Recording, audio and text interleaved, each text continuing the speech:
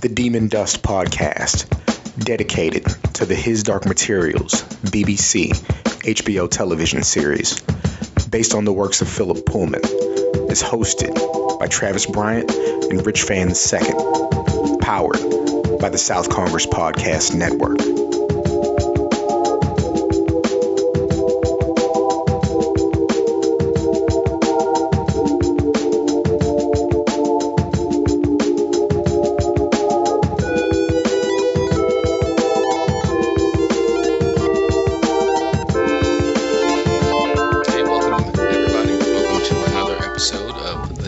Podcast, a podcast where we review and chat about the His Dark Materials television series on BBC and HBO.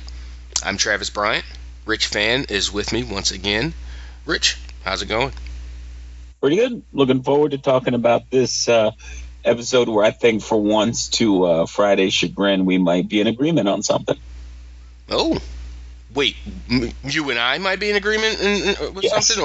Usually Friday and I are in agreement. But I got you. I saw one of your comments, and I didn't know what it was about until I saw the episode the second time around when I caught the part I missed when I was coming back from the basketball game. And I was like, oh, yeah, he's 100% right.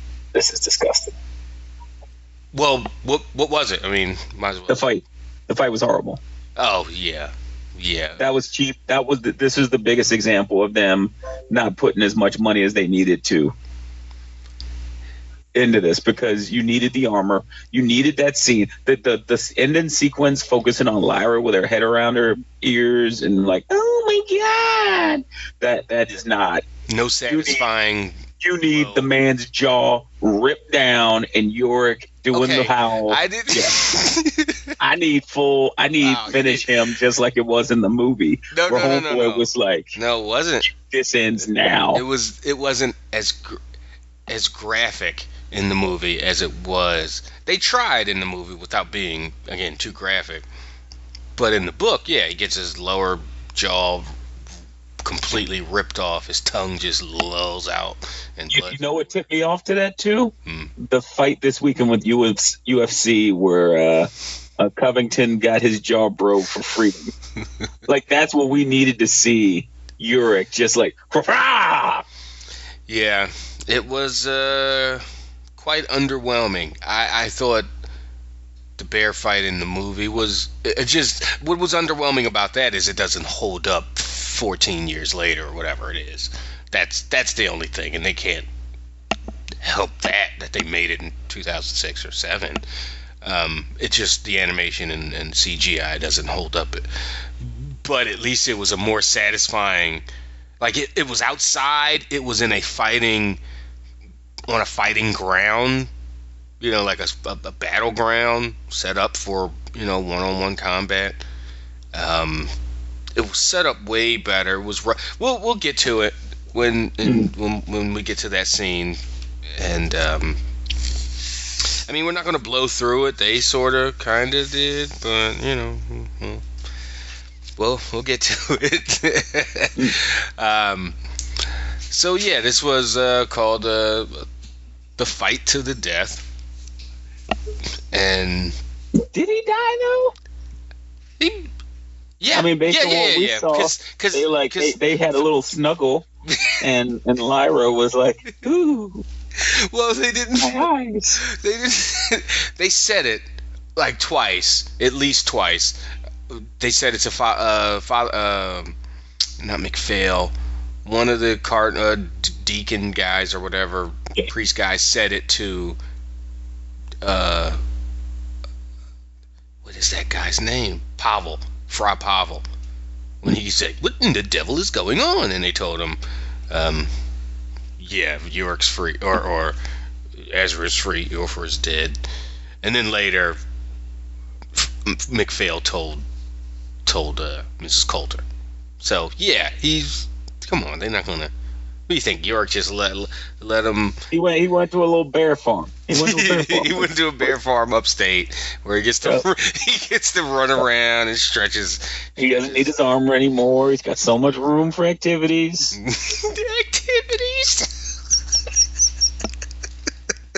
They have little bear ice bear classes. activities. Yeah, he's learning how to pocket weave and crochet, and I hear he's picked up salsa. Oh man, Ylfur Ragnarsson doing salsa. Okay, well they open up with Bolvanger in shambles, just smoky, fiery ruins. Mrs. Coulter standing in the intercision room, former intercision room, and just looking at all the destruction, and everything's total. Lyra did an absolute good job of pushing buttons. She didn't know what did what, but everything was in ruin. And she just looked on at the devastation, gave a scream, Rawr! Very monkey-like, very Stephanie McMahon after her wedding renewal vows in You ruined everything. 2002, I think it was. Yeah, 02. Triple H came back in January 02 from the quad, and then then the renewal. So yeah, it was very, very well acted. Let's put it that way. She did then find Sister Clara, the nurse whose demon was named Nicholas. So she found Nurse Clara just kind of outside on her knees in the snow, shivering. And she's like, Coulter asked, why aren't you at the airfield with everybody else, ready to leave? And she's like, everybody's leaving, and I don't know why. She's like, this is the best place you could be. And Mrs. Coulter goes, we cut away your demon, not your brain. And she's like, she looks at Mrs. Coulter and goes, you seem upset. It's like, yeah, that's a bit of an understatement, you stupid idiot. And she just unintentionally just pissed off Mrs. Coulter. She's like, I want to, please let me be of use. Because Mrs. Coulter's like, what do? You don't have, which way did the balloon go? She's like, I don't know. She's like, well, you're no use to me. She's like, but I want to be of use. And she's just so helpless and stupid and ignorant now that she has, now that Nicholas is gone, she's just a blithering, empty-eyed idiot. Husk. Yeah, husk of a human. And then out of nowhere, Mrs. Coulter just starts strangling her. Yeah. And in the background, the golden monkey is hanging out, filing his nails, watching. Yeah, little Mr. Ozymandias over there, just how about we don't do that? What? That's his name. That is not his name. Look upon I am Ozymandias. No, that's what he does. That is not his name. That was some rogue writer or playwright, screen actors guild guy, I don't know, in some 2-bit second-rate theater in England somewhere, probably in like the bad neighborhood. And he put on this stage play of Philip Pullman's brilliant work, and he changed it. And Philip Pullman on record said, that is not my work. I don't appreciate the change. That's not his name. He doesn't have a name. So he doesn't have a name. So if you would respect the author of the who work. People thought didn't have a name? Frankenstein. And then it was Adam. And then we still call him Frankenstein. So I'm going to call him Ozymandias. We'll call him Ozzy. I'm going to take it that far. I'm going to American him. Listen, I'm a close personal friend of Philip Pullman. I'm closer to Garth Nix these days, if you follow the Twitter. But I can hit up his DM and be like, listen, Rich Fan is... and he will write like a scathing op-ed in like the UK Sun or something. Well, here's where I'm at on that, because much like the logical Lyra, I will just read some books that have taught me that his reality doesn't exist to me. Oh, so you will live in a fantasy world like she did. It's all a construct of just just sad man, and not really having the vision to kind of push it where it needs to go. Not having a vision or not having imagination, one or the other. I mean, you say imagination. To me, I say that's a construct of the weak-minded. Mm-hmm. So then we have the opening credits. She doesn't kill the woman that she's Sister Clara, or Nurse Clara, or whatever. She doesn't kill her. She snaps out of it, and you hear the nurse breathing, and she's still alive. And she's like, I'm sorry. And then the nurse, she's like stroking her face. Mrs. Coulter is, and then Sister Claire's like, I don't have anywhere to go. It was what's his face, and the nurse, and a gentleman, officer and a gentleman, except she was, she's a nurse. She's like, I got nowhere to go. And then we get our opening credits. Anything about that opening scene? Bolvanger in shambles, Coulter, the attempted murderess. Like, she snapped. I mean, she snapped from the moment her and her daughter were Stephanie McMahon screaming at each other. Oh yeah, it's probably been over since then.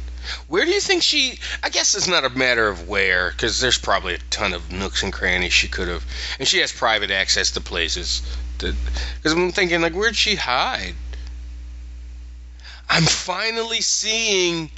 Okay, I'm such an idiot. I've seen this opening credits 7 times, and I'm just now seeing, and probably more than that because I've watched them 2 or 3 times, and I'm finally seeing the Spyglass. And it's probably because I'm reading the Amber Spyglass, and I just finished the part where she completed, and I forgot that there were 2 pieces. It wasn't just one piece of glass in a tube at the end, like any other microscope or telescope or thing. It's 2. One's at one end, the other's at the other. So, and then I finally see it in the opening credits. Like, it's right in the middle for like 5 whole seconds, and I never saw it.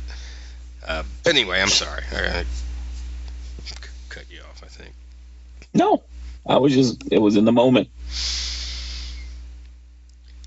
So we get the credits, and then we are in the cavern, some kind of snowy cavern, and Pan and Lyra are waking up because they fell out of the balloon at the end of last episode. It would have been nice if they were in some kind of snow bank and not just on the ground covered in snow. Yeah. Because as Lyra gets up, she holds her ribs because she's laying face down, so she probably fell on her front. Go full Peter Griffin. Just go. Yeah, just for 30 seconds, just hold your ribs. But it just seems like she would have been a little more injured. And I understand that. I realized the cliff gas, where it was a bunch of them on that balloon. The reason the instruments were tickety tickety tickety tickety tickety was because he was losing altitude, and altimeter's probably going nuts. It's because he had half a dozen 10, 12 50 to 75 pound cliff gas hanging onto his balloon. So when she falls, it's not from as high of an altitude, but still a nice snowbank would have been nice for her to be crawling out of. Yeah, because she's 12. She's not a stunt woman. You took a pretty big fall. You should be able to. I just mean for the realism of, she should have more. If she gets up holding her ribs, it should be more than that. Yeah. In that case, she should have she should be dead. She should have a lot of internal bleeding. Yeah, she should be spitting up blood, at the very least. But that's it's minor. She does start calling out for Lee and Yorick, and Pan's like, "Yo, chill. The cliff gas might still be around, so let's not, bring attention to ourselves." Yeah. And so she's walking around, and she thinks she sees Yorick, but it's another bear with armor. Bless her. And it roars at her, and she shook daddy. As she should. He's like, some of my best friends are bears.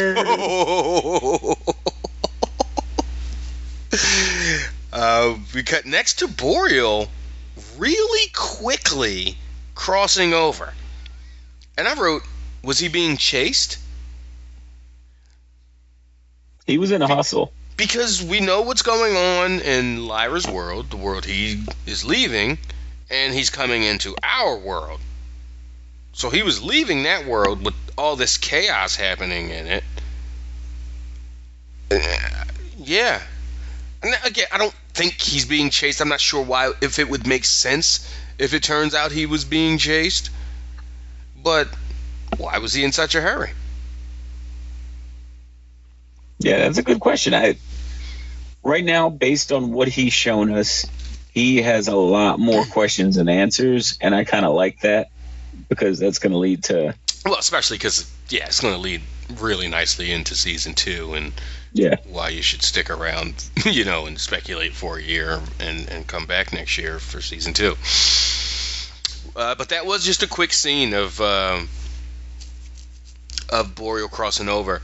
Oh, back up a tiny bit. Before Lyra, she gets up holding her ribs, but before she stood all the way up while she was on her knees, Pan, who was a Snow White in his favorite Snow White ermine form, ran towards her, up her thigh, turned into a mouse, and ran up her coat. That was pretty smooth. And it was just like, that's all I asked for. Just like, hey, where's Pan? Why isn't Pan showing? Why isn't he on display? And we know because it's not, again, because they're not always, especially out there in the winter with those elements, it makes sense for them to be close to her. But I like that they, right there, right in front of you on screen, boop, boop, boop, transforms, runs and turns into a small thing, and hides away inside her clothes. He did that as a moth, always in her hair or some kind of little insect. Next thing you know, she's getting tossed into a cell. They walk up to the palace. It's like this rock. It's like this awesome. Okay, I want a homework assignment for everybody, right? And you too, Rich, if you haven't heard about this. Okay. There's a ton of other ones it looks like, and there's a famous one in Turkey, and I can't think of what it's called. But there's a cave structure in India called the Ajanta Caves, Ajanta, Ajanta Caves, and it is hewn from the mountain. This granite mountain, they just decided to make 21 these. I can't even begin to explain what the Ajanta Caves look like. It is spectacular, and to think that some 3rd century BC monks, with no diamond tip instruments that could cut through granite, decided to just make this entire complex in this mountainside out of, but the palace, the bear palace is sort of again, it reminds me of the one in Turkey more, and I'm actually looking it up.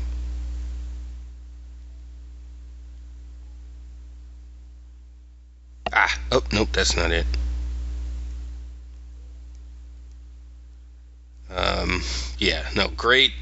Great audio. Me looking. Well, I mean, looking for a thing on my face. If you're sending it in to be edited, it would be great if this would be a great time for Cam to just hit my little young remix of the theme. Well, whatever. It's really awesome, and anybody that knows archaeology knows it's a giant structure. It's built into these clay colored mountainside. It's got pillars, but it's all hewn from the mountain. Like, if you're familiar with the Lalibela churches in Ethiopia, somebody just decided to hewn down into the earth and build a structure around it. Yeah, I'm all into the archaeology and the hidden history and the ancient astronaut stuff. So yeah, don't get me started. Moving on, Lyra's at the fortress, the big cave fortress, and it's again in the side of a mountain or cliffside. The stairs leading inside are covered in blood and snow and gore. She's put in a cell. She does read the alethiometer and to get some answers, like where's I think she asks where's Yorick, and no, whatever. She asks the alethiometer if anyone's gonna. Oh, Pan's like, ask if anyone's gonna rescue us. So she asks where's Yorick, and it tells her that he saw where the balloon went down and saw the bear tracks, and he's on his way. And so she's convinced, and she smiles to herself. He's coming to rescue us. Pan then goes to explore the rest of the cell that they're in, and they find that they're not alone. And so she's saying to herself, I wish I was a witch and you could fly away and go separate and go explore. And he wakes up and goes, but you're not a witch. You're a little girl. And she's like, who are you? Jotham Santelia, Regis Professor. Hater City. Yeah, he is. Regis Professor of Cosmology at the University of Gloucester. She's like, you're a scholar? And he's like, yeah, and who are you? What's your name? And she's like, Lyra Balakwa. Do you know my father, Azrael Balakwa? And he scoffs and he kind of just laughs at her like, bad loser. Yeah. He was like, he sat not long ago, he was sitting there where you are now, but he called him a rogue. The rogue tricked his way into Yorfer's, cheated his way onto Yorfer's side. And then he's like, word is, Yorfer let him return and do his laboratory stuff and on one of the highest mountains. But make no mistakes, he's a prisoner here. His laboratory is still a prison. He's not leaving. And she's, whatever. Yorick will come and save me. And she's like, and then Jotham's like, no, he's not. I think that's the name the scholar was in the book. I'm pretty sure they're pretty consistent with that. He's like, there are 200 bears here. They'll kill him with fire hurlers before he even gets close. And then they'll set upon his corpse like he's a seal or a walrus. And then he admits Yorick should have been king, but he was disgraced and exiled. He'll never be allowed back in the palace. Hatred is a powerful motor, and King Yorfer hates every inch of Yorick. You're stuck in here as am I. You know, till you wilt. The greatest NPC in RPG. Yeah, this is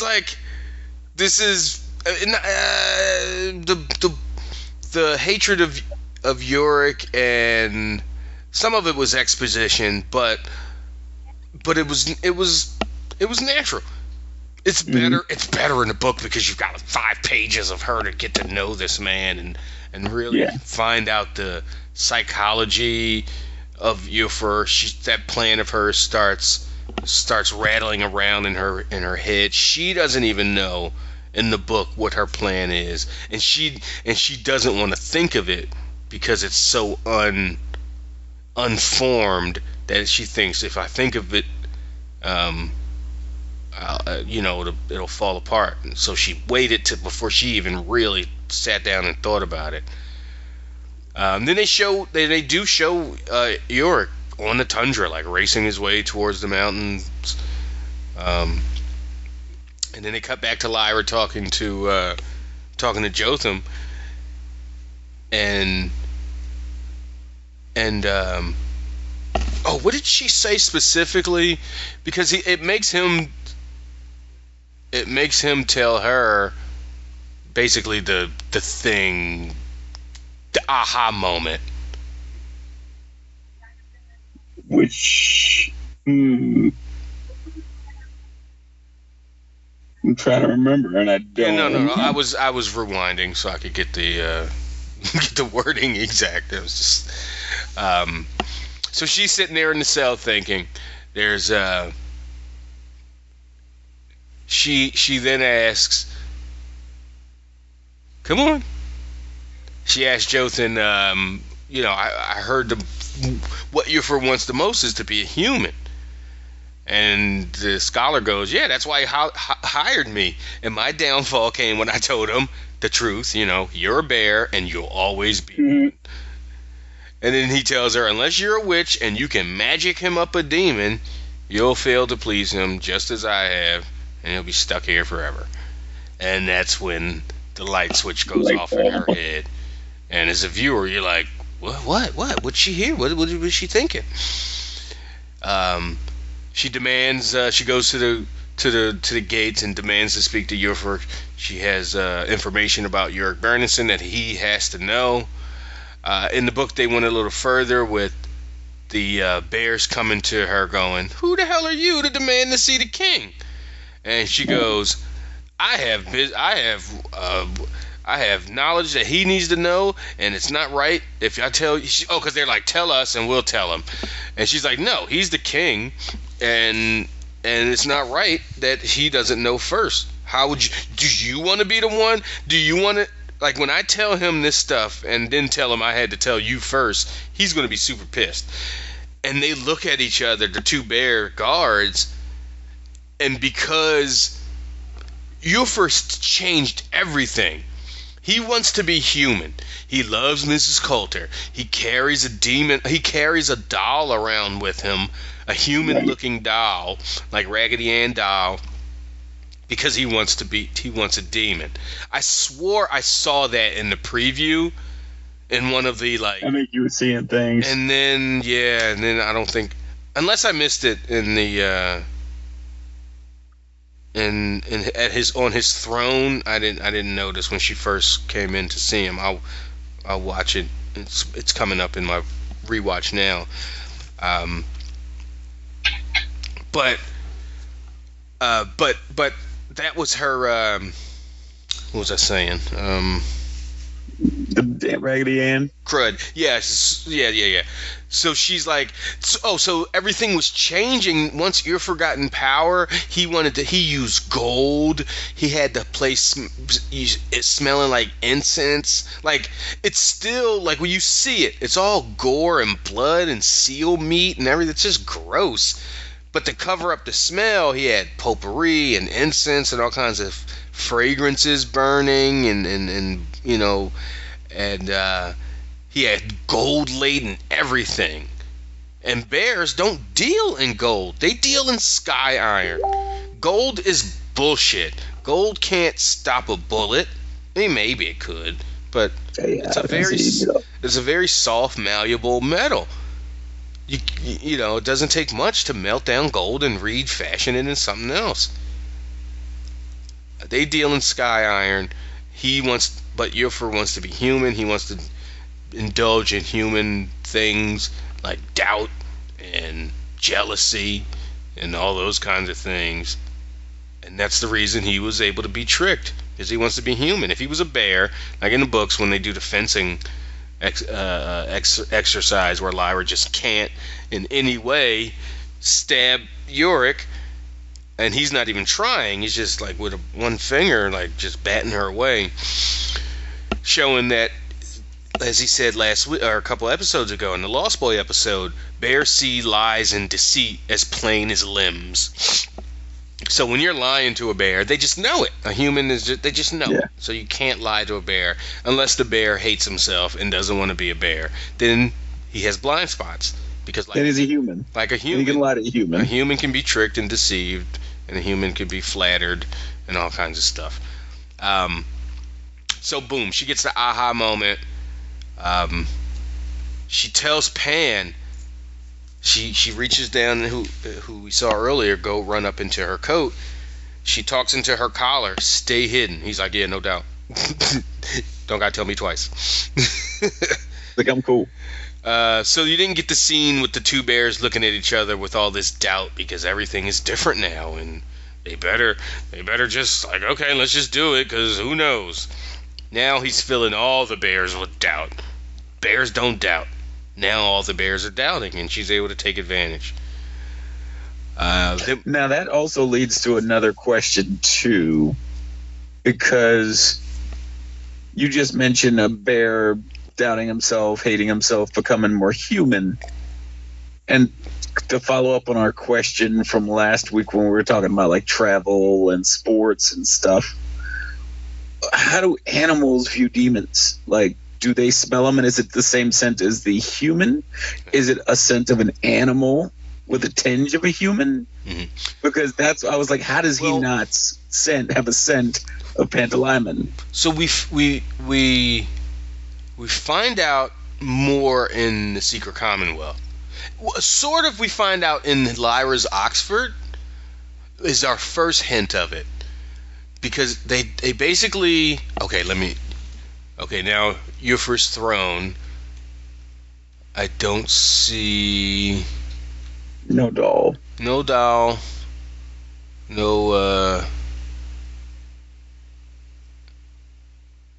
yeah.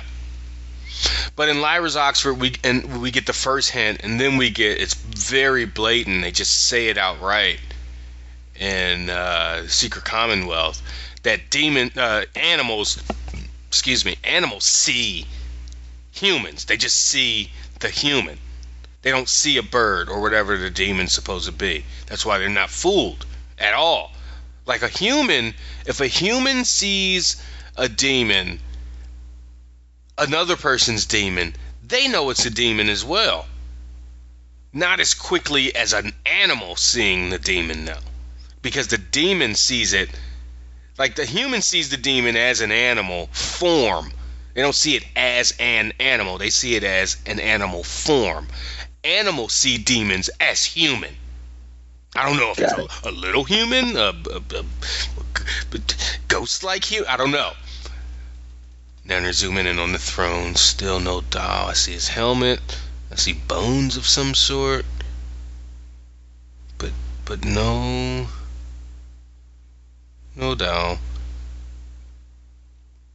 Maybe that was like a movie trailer or something. I don't know, somebody spliced in, or maybe they took it out. Like that happens. Yeah. Or maybe I saw something. I just saw what I, wanted to see. Just seeing something. Okay. Then we cut again to Boreal in our world. He's in his car, and he's watching that same BBC clip of John Perry from 12 years ago that Will was watching last week. And he rewinds the part where he's talking about, I'm just gonna write them every day. I'll probably end up writing some epic letters, because he's like, talking about his son, his at the time 1-year-old baby kid. Back in the Bear Palace, Lyra's led to Eofor, and he's like, "Who's this child? Like, why is this child? Why did y'all bring this child to me? Who are you?" And she goes, she bows, and she knows how. Just like John Fa, just like John Fa earlier said to her, "You only call me Lord Fa when you want something." Right? So she knows how to play adults, people in power. It's just something that she's certainly akin to doing and getting better at. And you can every episode I say, "Oh, I see the silver tongue. I get it. They're doing it just a little differently, but they're definitely doing it." And here was another thing. Before she gets to him, she bows. "Oh, great, King Ragnarsson. I have something to tell you. I'm Euric Bernardson's demon." And she's like, and Iofur's like, what? Like, that's not a thing. Bears don't have demons. He does tell all the other bears to leave once he realizes this is Well, she said it was a secret, and then when she kind of did the whisper, he stared her down, and that was perfect perspective by the shot of that, especially with with the computer imaging, where it looked like he's yelling at her, but he's really yelling at the other bears to like hit the bricks. Yeah, bears, leave, and they all skate. They bounce as instructed, as ordered, and she proceeds to do this was as true to the books a conversation as it could get in this. Okay, we got to do this scene in 4 minutes. How can we pack whatever 5, 6, 7 couple of days worth of No. I just mean this conversation with you for her telling him she's a demon, and him going, "You're not. You're human. How can you be a demon? How can bears have demons?" She's like, "Well, we have our humans. Demons are animals. It makes sense that an animal's demon would be a human." And he's like, "Okay, but how did Yorick get a demon?" It's like, Bolvanger. Mrs. Coulter didn't tell you everything that was going on in there. He's like, they were cutting children. He's like, yep, also making artificial demons, and Yorick was the first to get one, but it should have been you. I'd much rather be your demon. And that's why I came here to, And so he's like, Mrs. Coulter didn't give me a demon. What the hell? I imprisoned Lord Asriel for her. And then she's like, I want to be with you. That's why I'm here, to tell you that there is a way for me to be your demon. And he's like, what? How? It's like, Yorick's on his way. He's coming for you now. He's like, my bears will kill him before he even gets close. She's like, I know, but he thinks he can challenge you for the throne. But what he doesn't know is if you beat him in single combat, all his power will flow into you, and we will be as one. We will be united, or whatever. So he's circling around her like, the predator he is. And then he comes up behind her, and he's like, prove it. And she's like, ask me something that only a demon would know. And he goes, look, if you're lying to me, I'll feed you to Yorick myself. And he says, what was the first creature that I killed? And she says, can I go off into a room by myself? He's like, anything you need to do, you can do right here. And he gets like it right in her face. And she holds her ground and says, number one, I will die before I reveal my secrets. Number two, when I'm your demon, I'll show you all of this. Or I think I might have had it backwards. Number one, when I'm your demon, I'll show you. And number two, I'll die before I give up my secrets. And he's just looking down and like, yeah, she's not even scared. Like, what the hell? And he's like, all right, go over there. And she turns around and like, ugh. And then she goes around the corner and she reads the alethiometers in this like relieved state. And she asks, where's Yorick? He's almost there. How do I beat him? But what was the thing that he killed? What was the first creature? And it tells her. And she goes in there. She bows down even deeper this time. Oh, you're great, Yorick Ragnarsson. I did not know you were such a great king. He's like, you're stalling for time. Like, come on, don't play me. It's like, the first creature you killed was your father. You must. And he has this look like, wow, how'd she know? And he goes, you must. Oh, and then Lyra says, you must be a new god. She really did go she all the laid way it on over so the top. thick. And he's such a insecure, self-hating piece of crap that he's just, does this sound familiar? You just flatter the guy into getting what you want from him? Just pop on a couple of bear newses. Bear News and Friends, early in the morning. I just heard I get my own demon. Oh, that's a little bit of a big seal. Bolvanger is doing the Lord's work. Look what Jesus did.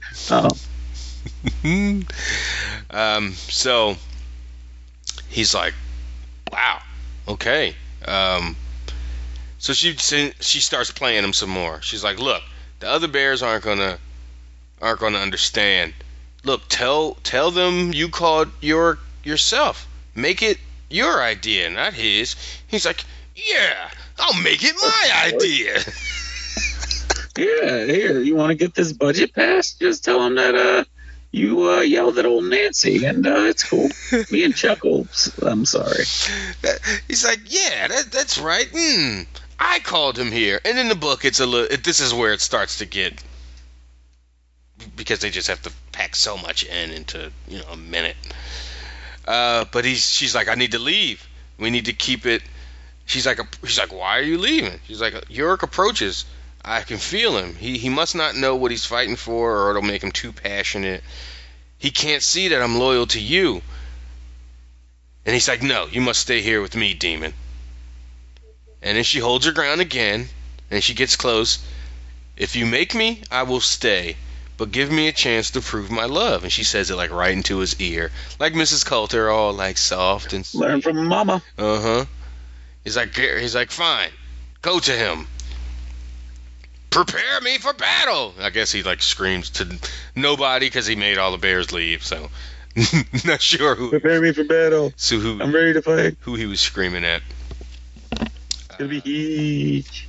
We cut to Boreal approaching the Perry home. He's looking at Elaine through the glass door, and he's like, I was back in Oxford. I thought we could have that chat. She's like, no, thank you. He looks at the doorknob. She looks at the doorknob. They both reach for the doorknob. He beats her to it. He's opening the door slowly, and he's breathing on the glass through his nose, and it's like putting 2 streaks of steam on the glass. And I was like, this, and he slithers his way into the foyer and closes the door and looks over his shoulder, looks out, and he's like, I have urgent information about your husband. And I can't say it to you on your porch. Where's your lounge? And I'm assuming, I don't know if lounge means couch or living room. I feel like it's living room, and some of our UK friends will be able to explain it. Yeah. Like a boot is a trunk of a car. Limey jerks. And their weird spelling and armor and favor and honor has an extra unnecessary U in it. I mean, what is wrong with you guys? I learned that a lot of those words got shit, like armor. The U got dropped in a lot of those words. Cancel or canceling. The American version has 1 L. A lot of it because in printing presses of the 18th century, 19th century printing precious space. Each letter, so they were like, hey, if we can drop off this dumbass U, save some money, and drop an L in canceling and those kinds of words, we can pack in a few more words per article or whatever. So I think that's, if I'm not mistaken, the origins of why the American version of those words are different. I don't why didn't they had printing presses in England and in the UK, why didn't they feel the need to save space? Anyway, Boreal feeds Elaine Perry this story about that he's with some secret service. She's like, MI5? MI6? He's like, we'd much rather not answer that question. First off, who's we? Because we know who we is, but she's like, I guess he's making it seem like, the agency, but We're investigating the disappearance 13 years ago of some rather valuable objects, dangerous objects, and your husband's name keeps getting brought up. All right. That line, valuable objects, makes me think of Book 2, Subtle Knife, which I finished reading last week, and Charles Latrim, Carlo Boreal, as we know him in Liar's World, was looking for the subtle knife, essa hetre. And you never knew. Well, he knew because he had been in that world and learned about a bunch of different. He knew so much more than he let on, which I'm thinking they're probably going the same way with the TV version of Boreal. And she's like, "What objects?" But he doesn't get into it. But it definitely made me think he already knows about the knife. It's like everything that they're doing, and it makes sense. Everything that they're doing with Will, Elaine, and Boreal and his henchmen is just leading to. So season 2 is smooth, and it's just like no bumps, just right on into this story. Chitagazzi makes sense. The knife will start to make sense because he's like, oh, those objects. Oh, okay, wow. Even though John has nothing to do with those objects in the book, and I don't think he'll be connected to them in the show because I just don't think there's a way to connect that. It's just Boreal spinning and making a story and using knowledge he has. So he uses the hacking of her bank. You know, when she tries to say, I don't have anything for my husband, I don't know, he left me with nothing, he's able to throw in her face, well, what about the money he sends you every month? So she's like, she's getting the impression he might be some kind of agent or somebody. He's more than just some guy, some weirdo that's obsessed with her husband or her. And he's like, do you know what would happen if you're hiding evidence from the king's or from the queen's? I forget what he called it, the queen's empire. I don't freaking know. And she's like, I have no proof that you are part of the queen's entourage or whatever. And by this time, they're both standing up, and like it's really intense. And she's like, get out of my house. It's like, I can search this place if I want. She's like, but what warrant? He's like, I'll get one. And she's like, well, until then, get the hell out, or I'll call the cops and they'll sort it out.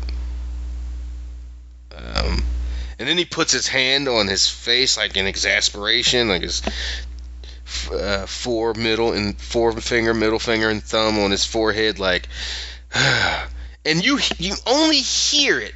As an audience member watching, you hear snake hissing, and you see her reaction. So I rewound it a bunch of times. I didn't see the snake peek its head out of the sleeve, but maybe from her vantage point, she was able to see something. I don't know. Yeah, like a little hidden. Yeah.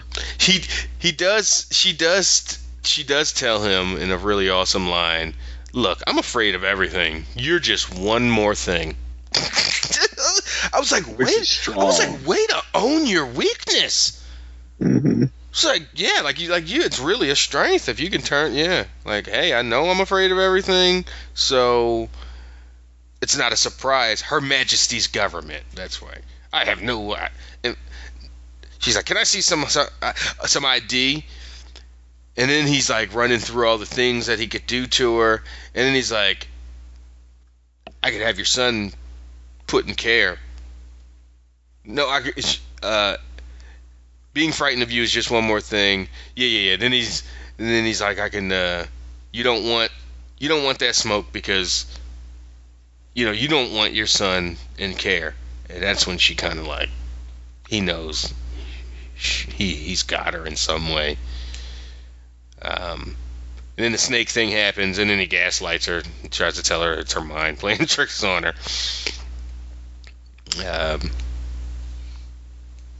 It's a trick of the light. Ooh. Then he's like, I'll leave, but, I'm going to be back with the proper paperwork, so. And then he left. And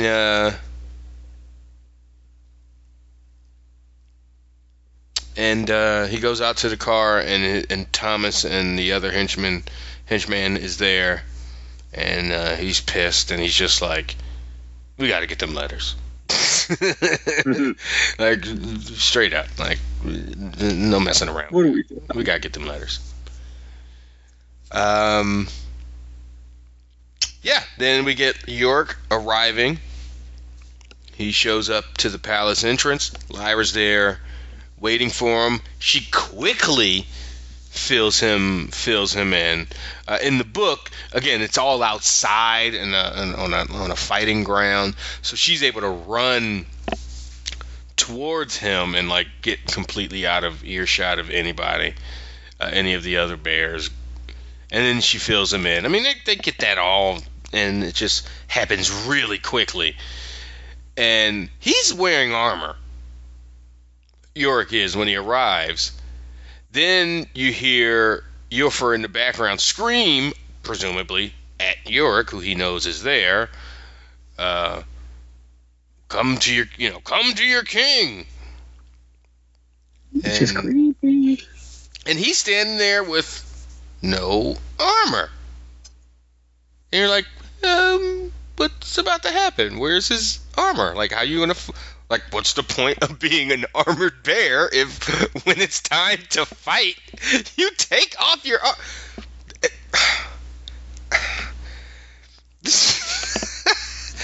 Man, they haven't had a bunch of misses, just total swings and misses on this in this series so far.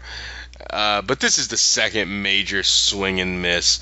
I thought the first one was last week, Lyra and Pan getting out of the intercision machine and them not immediately being all over each other in relief and affection. And this one was, and this week it was the bear fight. Oh, your king awaits you! Is this your king?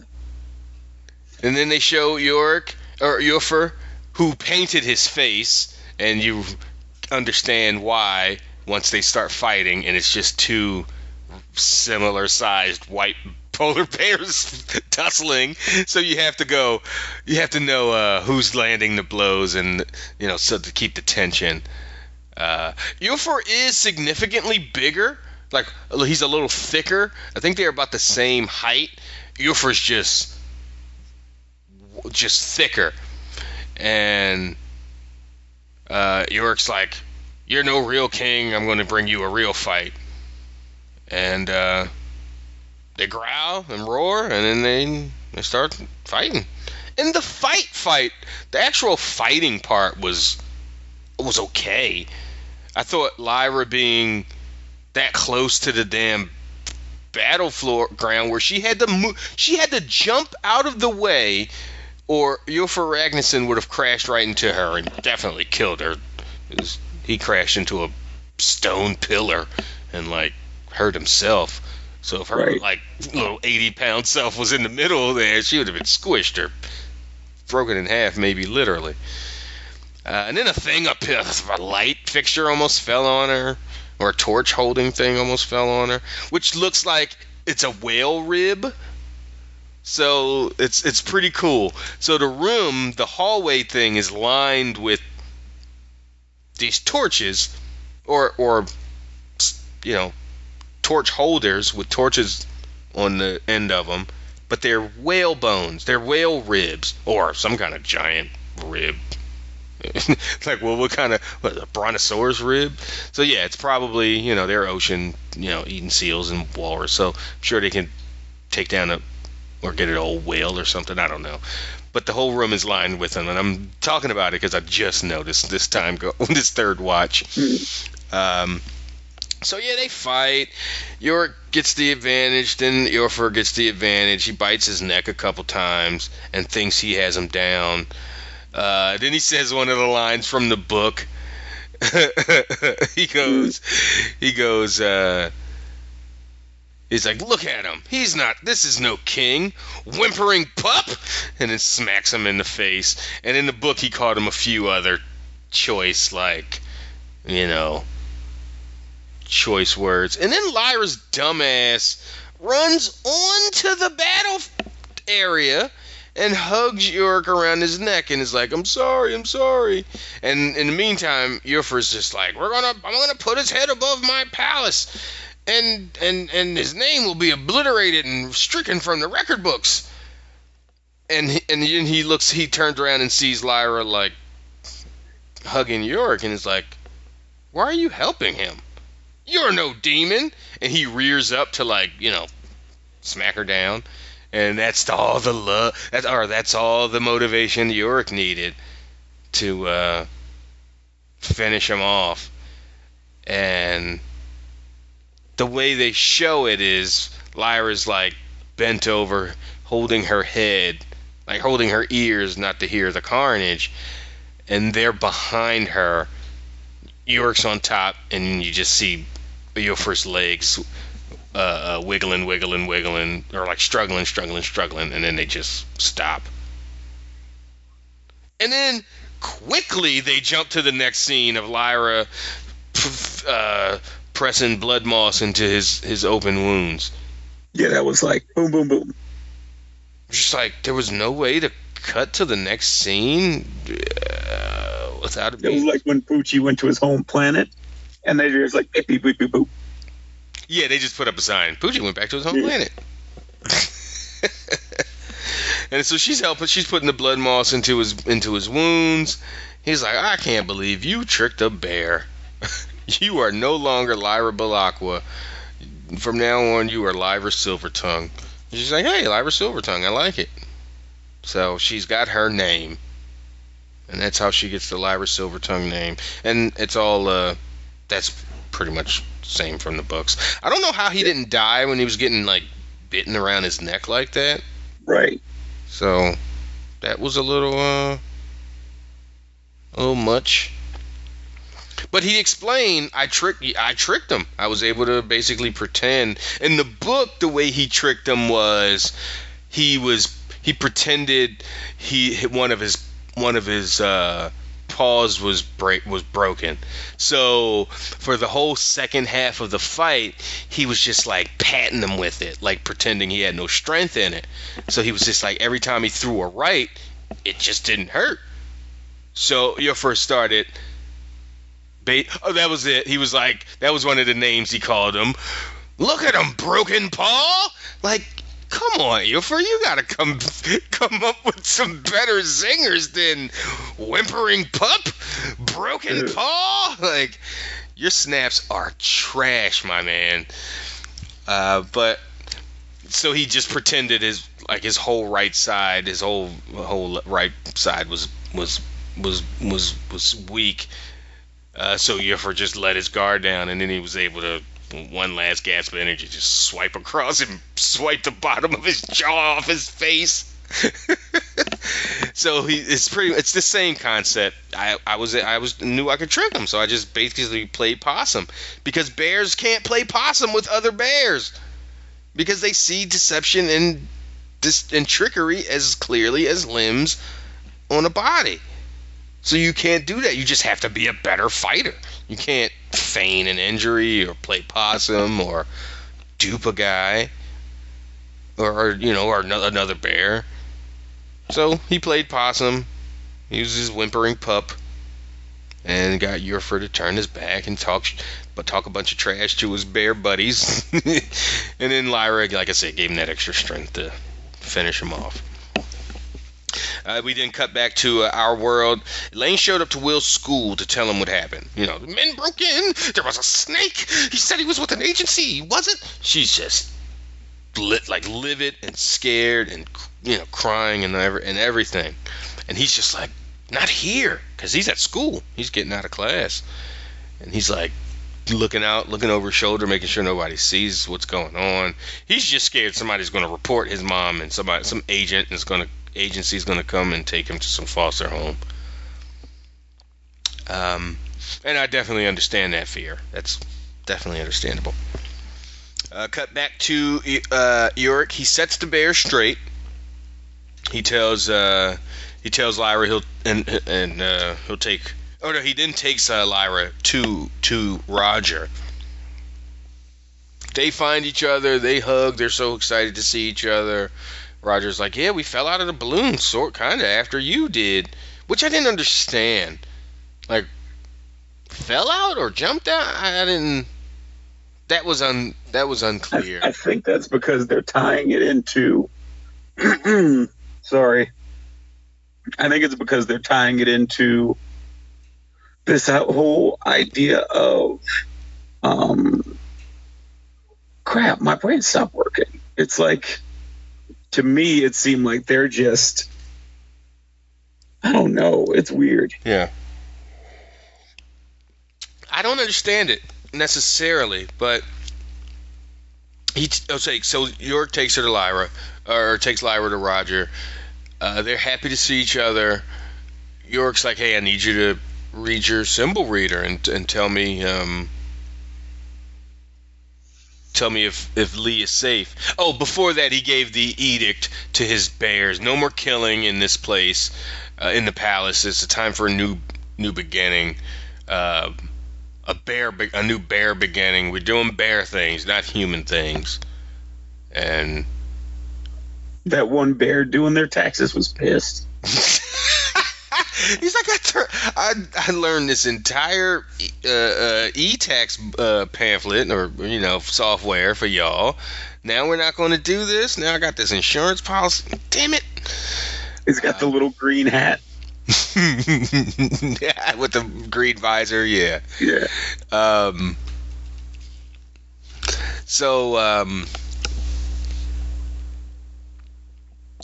So she reads the thing. She's like, okay, Lee's fine. He crashed, but he's safe. And the Magisterium is on their way. Because York told her, he's like, Yufir was the Magisterium's puppet. So we need to find out what they're doing. Oh, and Roger's still wearing his Bolvanger snowsuit. Which it just needs a little B. It just needs that slim B on it.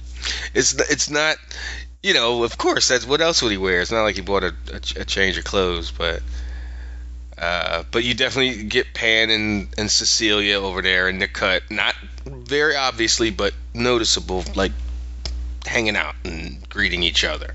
So that was cool.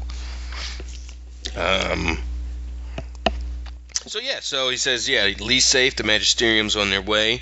We cut then to the Magisterium, and you got Fra Pavel walking up to the other deacons and clergy guys, and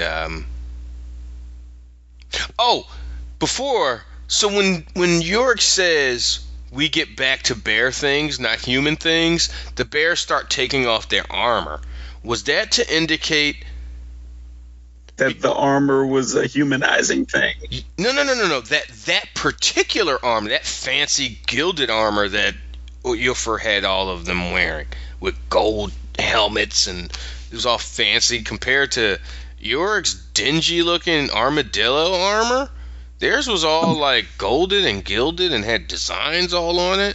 I think because in the book they threw everything not gold or not sky iron into the river or whatever, the sea.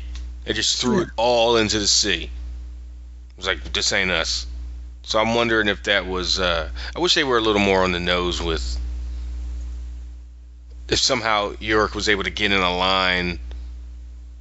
But I guess, maybe that's why they couldn't have them fight in the armor, because York's was better. Because in the books, Yufir's armor was just as good. So I think it's just gilded. I think it's probably still sky iron. It's just they made it all fancy looking. I don't know. I doubt they lost their. If you look at all the like statues and stuff, they clearly know how to. They didn't lose their workmanship. They're just a little different. So Fra Pavel gets filled in on that Yufir's dead, that Azrael's free, and everybody's headed north, even you. And Fra Pavel didn't exactly look thrilled. Nope. Then we're back north, but with Mrs. Coulter. She's in a hangar. it's a bunch of soldiers and stuff doing soldier stuff, getting equipment and materials and weapons all stored and stashed away. Father McPhail is there. She's like, our paths keep crossing. He's like, why aren't you headed home? The Cardinal wants to see you. You failed, Marissa. Your experiments yielded nothing. Everything's in ruin. Go home. Yennefer's dead. Azrael's, free. And she's like, you're terrified of him, aren't you? Why? Are you afraid that he's gonna, beat you to it? You think he knows more about Dusk than you? Fra Pavel snapped his fingers and made the soldiers that were like hanging out with him like walk away, so I guess they didn't see him get dressed down by Mrs. Coulter. And then they have a back and forth, and she's like, I know Azrael, I know I can smell his next move. The Magisterium will need my help. And she like does that thing what she did before in her office where she got all close and invaded his personal space. She doesn't do that with everybody, but with him, I think that might suggest I don't know if it's a relationship, because I think he's a zealot. He's probably super faithful to his vows, unless there's a prepubescent boy involved, and probably not. But I do wonder why she chooses him, if it's because he's a priest, that she tries to goad him and be extra sassy with him. Then he lifts her chin up, and I didn't understand where she got this bruise on her chin, because I looked when she was choking out Sister Clara. Maybe I was like, did Sister Clara like throw a hand up and like maybe cut her, like punch her in the chin a little bit, swipe her face? No. So I'm not sure where in the episode where she could have gotten that little bruise on her chin between that scene with Sister Clara and now. She did give her monkey like a weird look, like she slapped her monkey. I thought her monkey slapped her back. That'd have been awesome to see. Yeah, just the look on her face, like, you little monkey bastard. How dare you? So it seems like she convinced him she convinced McPhail to take her along with them to find Azrael. He goes, you understand what I mean, though. Azrael must die. I was like, wasn't that a movie? No, it was Romeo Must Die. And John Tucker. Who? John Tucker. Who the heck is that? It was a dude in high school who was hitting on all the hot women, and they all figured out that they were all getting used. So then they figure out it's time to murk this fool. John Tucker Must Die. Cut back to our world, the henchman, not Thomas, just the single henchman, the obvious goon of the crime duo, is just rummaging through their stuff. And he's in the crib. He's just going through drawers. He's like opening up a makeup tin. Like, fam, ain't no papers in there. You're just being creepy. You're just being newsy. You're just looking through people's stuff. Like, why are you? But then Will and her get back home from school, and he hears the henchman hears the keys jingling in the door, and he books. They come in, they notice everything's tossed around. He takes her to his boxing coach's house, and asks if she can stay. And he's like, remember you said your door was always open? He's like, she might need to stay tonight. He's like, okay, might have some spare pajamas, we'll be okay. And then Will reassures his mom. He's like, look, Mr. Hanway's a really good man. He'll keep you safe here. He hugs her, gives her a kiss. He's like, she encourages him to go find the papers. I just read the Subtle Knife, but this was in the first chapter or two when he takes her to, it's a woman, it's an older lady, basically did the same thing. Hey, can she stay here? Here's some money for food, but she might need to stay here a few nights. I got to do some stuff. And I wonder if her name was Mrs. Hanway. But they did it a little differently because she was just out of it, and Will just needed his mom to be somewhere safe while he could think. It wasn't, they hadn't gotten, no one had broken in, or they didn't know people were watching them or anything like that. And the neighbor, or the woman, the old lady notices Mrs. Perry only has one side of her face made up, or one eye like made up with like eyeliner and maybe some whatever shadow or stuff on her eyes. And that's, again, because she's, not quite the most stable person. And that's to give away that she's, not quite herself, and gives the old lady some sympathy, like, okay, I'll take her. So again, Will hugs her and just reassures her she'll be safe. I don't understand. So the coach goes, why don't we just call the cops? Will says we can't. They'll see her. They'll put me in care. This is the second time he said that to this coach. Now, he tells him, someone broke into our house. I need to leave her here, and I, a 13-year-old boy, am going to go back to my home. And the coach is just like, yeah, we'll be fine. I'll get her some pajamas. And the mom is like, go find the letters. My 13-year-old son, whose our home was just broken into. Go back there and get the letters. That just doesn't. It makes you think of Will as older. He already doesn't look 13. He looks like a 17-year-old boy, and maybe you send a 17-year-old boy back. I ain't sending my 13-year-old son back I'm not sending my 17-year-old kid back either. Like, let's put that out there. Oh, our house was just broken into and tossed by goons that have been watching us for weeks? Sure, yeah, go back. I don't care if you're my 25-year-old son. No. You got weapons, or the police with you or something? Maybe. So I was a little off-put by, again, none of the adults making good decisions, it seems.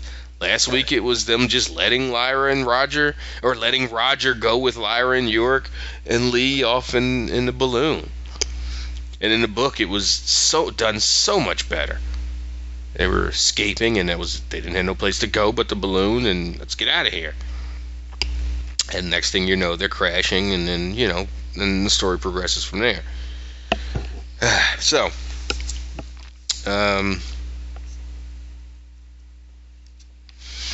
we get Lee on the side of a mountain, crash balloon.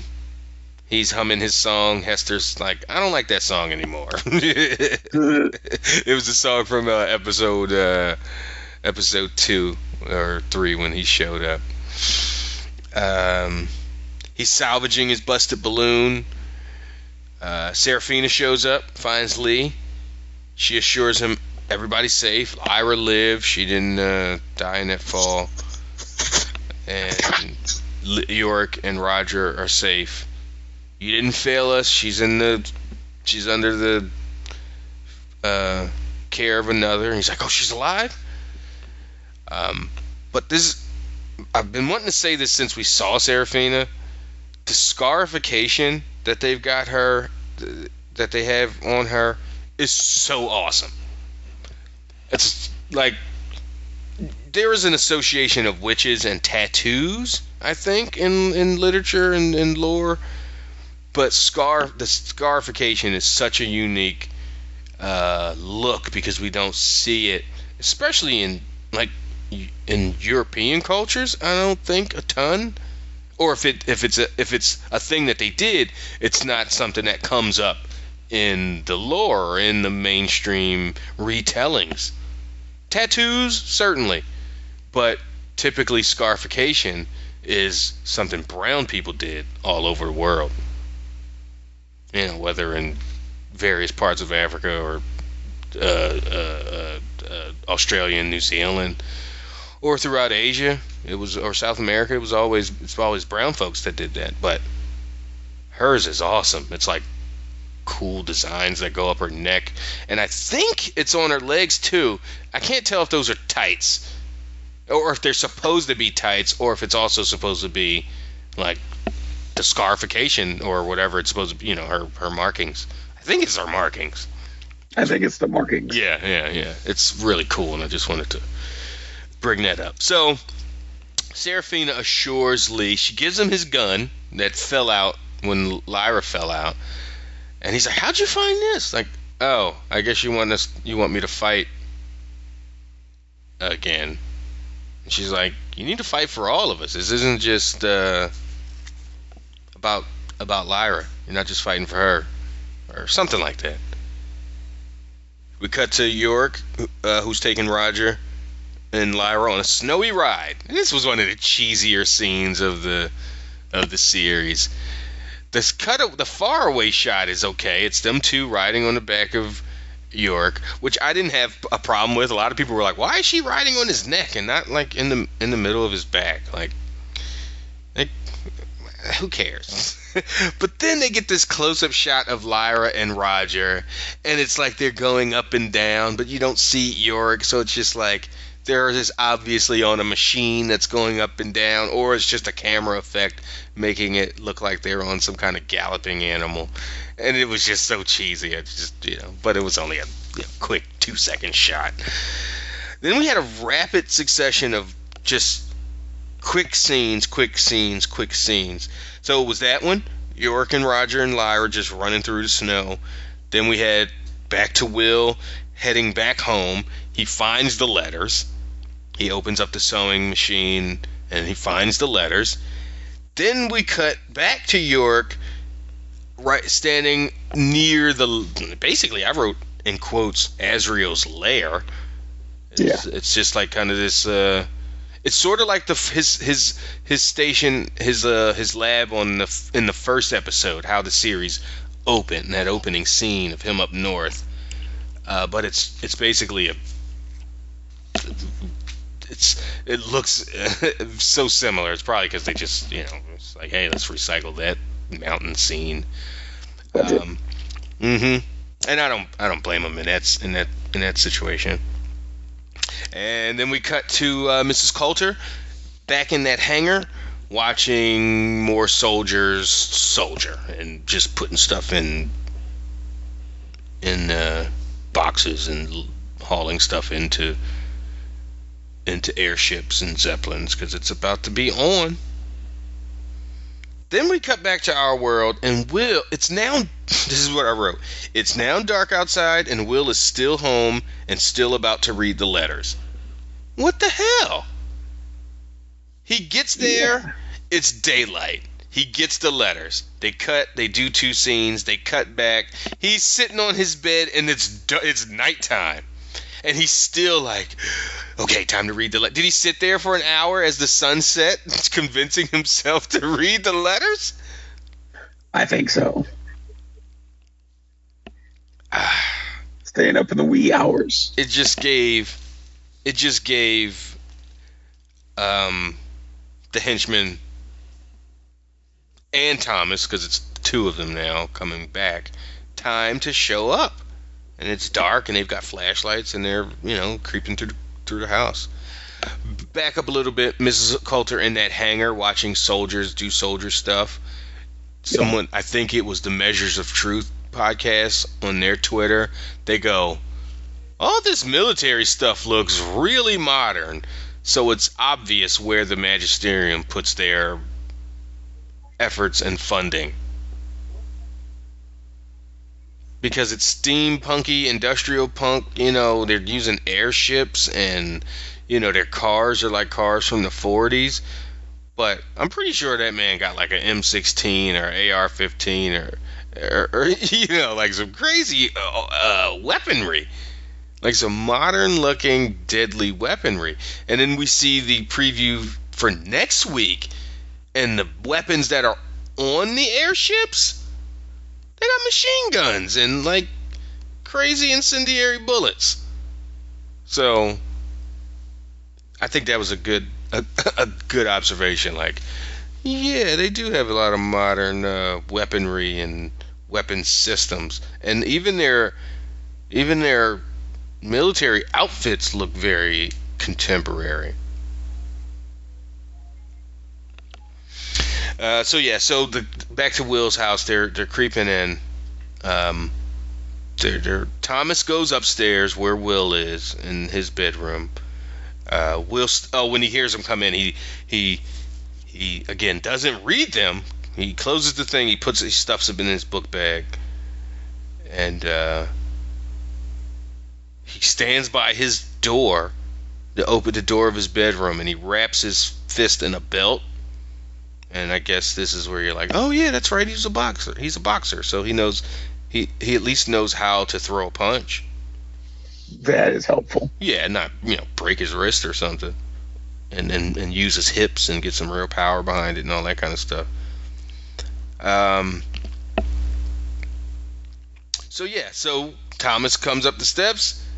It's not done like it was in the book. He doesn't fall down the stairs. He falls over the railing, which is a little weak in my mind because they didn't show the impact. They barely showed Thomas's body, though, how he landed.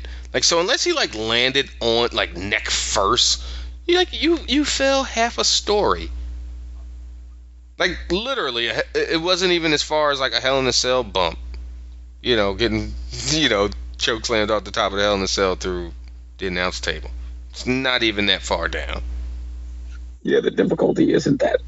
But he went over. He did go over awkwardly, so it's very likely he could have broken his neck. They just didn't make it clear. That's all I'm saying. But he at least did trip over Moxie. Or not trip over him, but the cat was there. And I knew it was going to be Thomas that died and not the other henchman, because Thomas was the hacker, not the real muscle. So it's all right, if anybody's going to die. And again, in the book, they did it so fast. In the show, he's on the second floor. He looks down. He drops his belt. He grabs his backpack, runs down the stairs, looks at Thomas's body, then notices the other guy, henchman guy, coming in with his flashlight, and then runs out of the apartment, runs out of the house, and hauls ass. It's what was the henchman doing that it took him 15, 20 entire seconds to come into the living room to find out what's going on? You're breaking into somebody's house, your partner goes upstairs, you hear a big commotion, and it takes you almost half a minute to step in from the next room to the other to go, hey, what's happening? But in the book, it made a lot more sense because the guy was coming up the stairs. Will rushed into him with his shoulder, to tackle him. The guy, stumbling backwards, tries to avoid the cat, falls backwards down the stairs, hits the back of his head and neck on a dresser or something on the stair, the stair bend.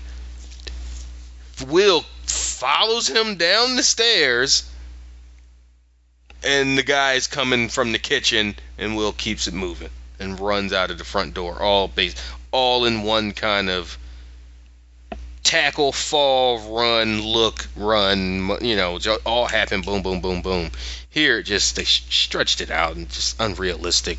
It made the henchman look like an idiot. If it was the henchman that got killed and Thomas was the one fumbling around trying to figure out what's going on, again, he's not the professional goon. So right. It makes sense. Or at least not the one that breaks into people's houses. He might hack some stuff, but that's as goonish as he's going to get. And then we and then he leaves, and Elaine is at the coach's house looking out the window.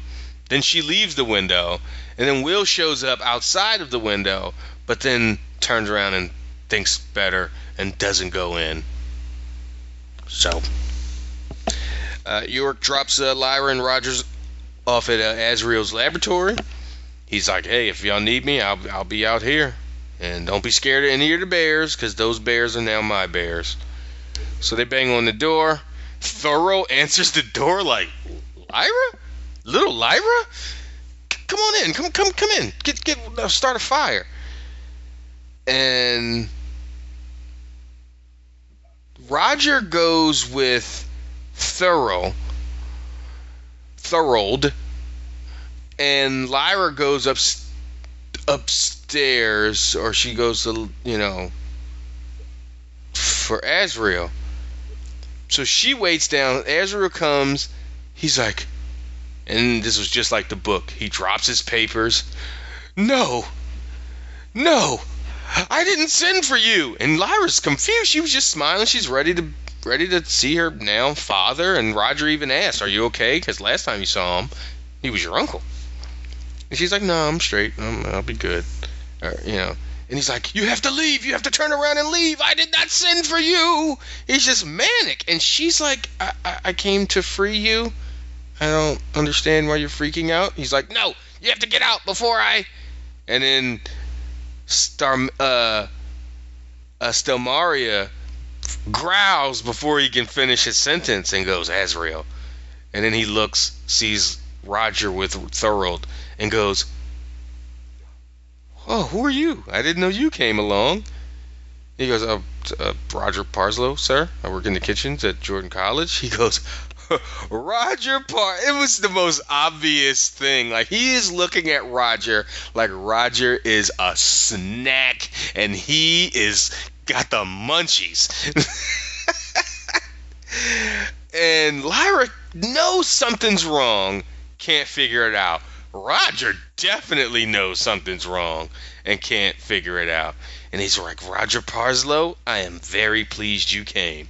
After 2 seconds ago was freaking out and wanted to make Lyra leave, he's now saying, "Oh, but this guy, I'm glad you're here though." And they just end the episode in, like, with Lyra in this state of confusion, like, what? What happened? What's going on? And then we get our credits.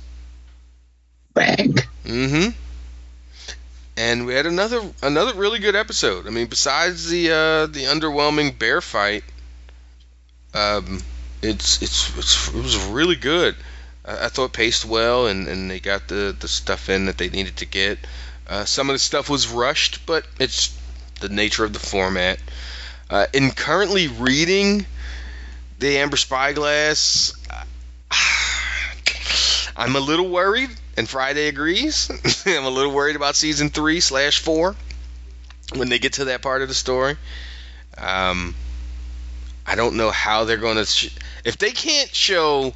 if they're worried about Pan or the demons interacting and fighting each other or snuggling next to their humans, how are they going to do the CG of the Mulefa or the Galavespians? Because season 4, because Amber Spy, Metatron, Baruch, and Bartholomews, like, it ain't nothing but CGI.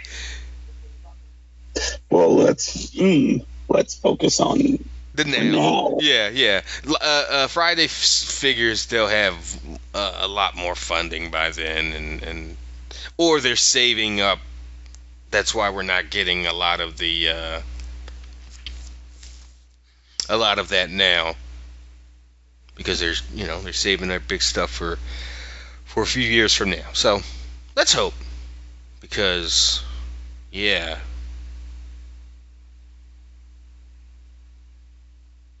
So yeah, the preview for next week looks fantastic. And they've got an army and soldiers and people shooting guns. Nothing like the book. So I think, they just need a big season finale shebang, which is okay. And it works with the story they're telling. So, yeah. Overall thoughts, Rich? Thumbs up, thumbs down, thumbs in the middle? I would give it thumbs in the middle. Good episode, marred by that fight at the beginning, and kind of tread a little water. I'm giving it a thumbs up, rousing thumbs up. I don't think the bear fight. I think it was good enough to overcome the bear fight, just like the Bolvanger episode was good enough to overcome the Lyra and Pan lack of affection, and the fact that everything was contained in the complex of the station, and nothing was taken out on the open ice, open tundra like in the book.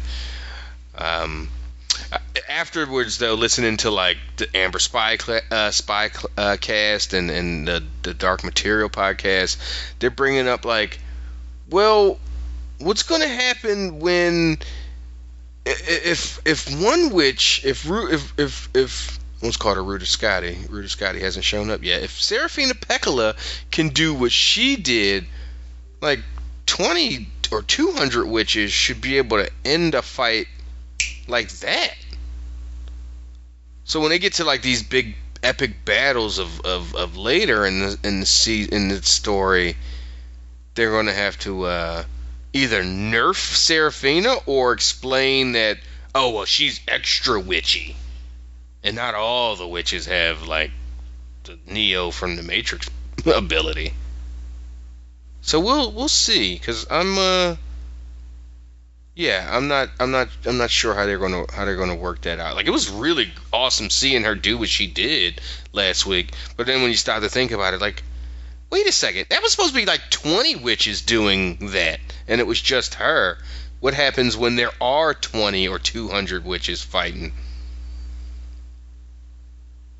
But there is, the other side has witches too. Not all the witches are in agreement, so maybe they'll offset each other. But that'll be something to watch out for. I don't think we had any emails this week, but please hit us on the social media. You can find us on Twitter at DDust Podcast. You can find us on. You can email us at ddustpodcast@gmail.com. You can drop us a voicemail. You got 3 unadulterated minutes to ask questions, post comments, yell about this underwhelming bear fight if you want. 415-787-5229. That's the voicemail line. So tweet us, email us, voicemail us. We are very interactive. Please reach out and contact us. Let me make sure we didn't have any emails before I say we didn't. Yeah, no emails. So, yeah. Next week, it's planned that our good pal, Cassie Explosion, she will be back for the finale. So let's hope that holds. Her schedule cleared up, that she'll be able to join us for the finale. So until the finale, which I do not know the name of, so in keeping with tradition, I don't know. I don't know what the name of next week's episode is. So until that unknown episode, next week, cross back over into this podcast world and give the Demon Dust Podcast a listen. So until next time, folks, thank you for joining us. Please interact, reach out, contact us in those 3 ways, and have a great week.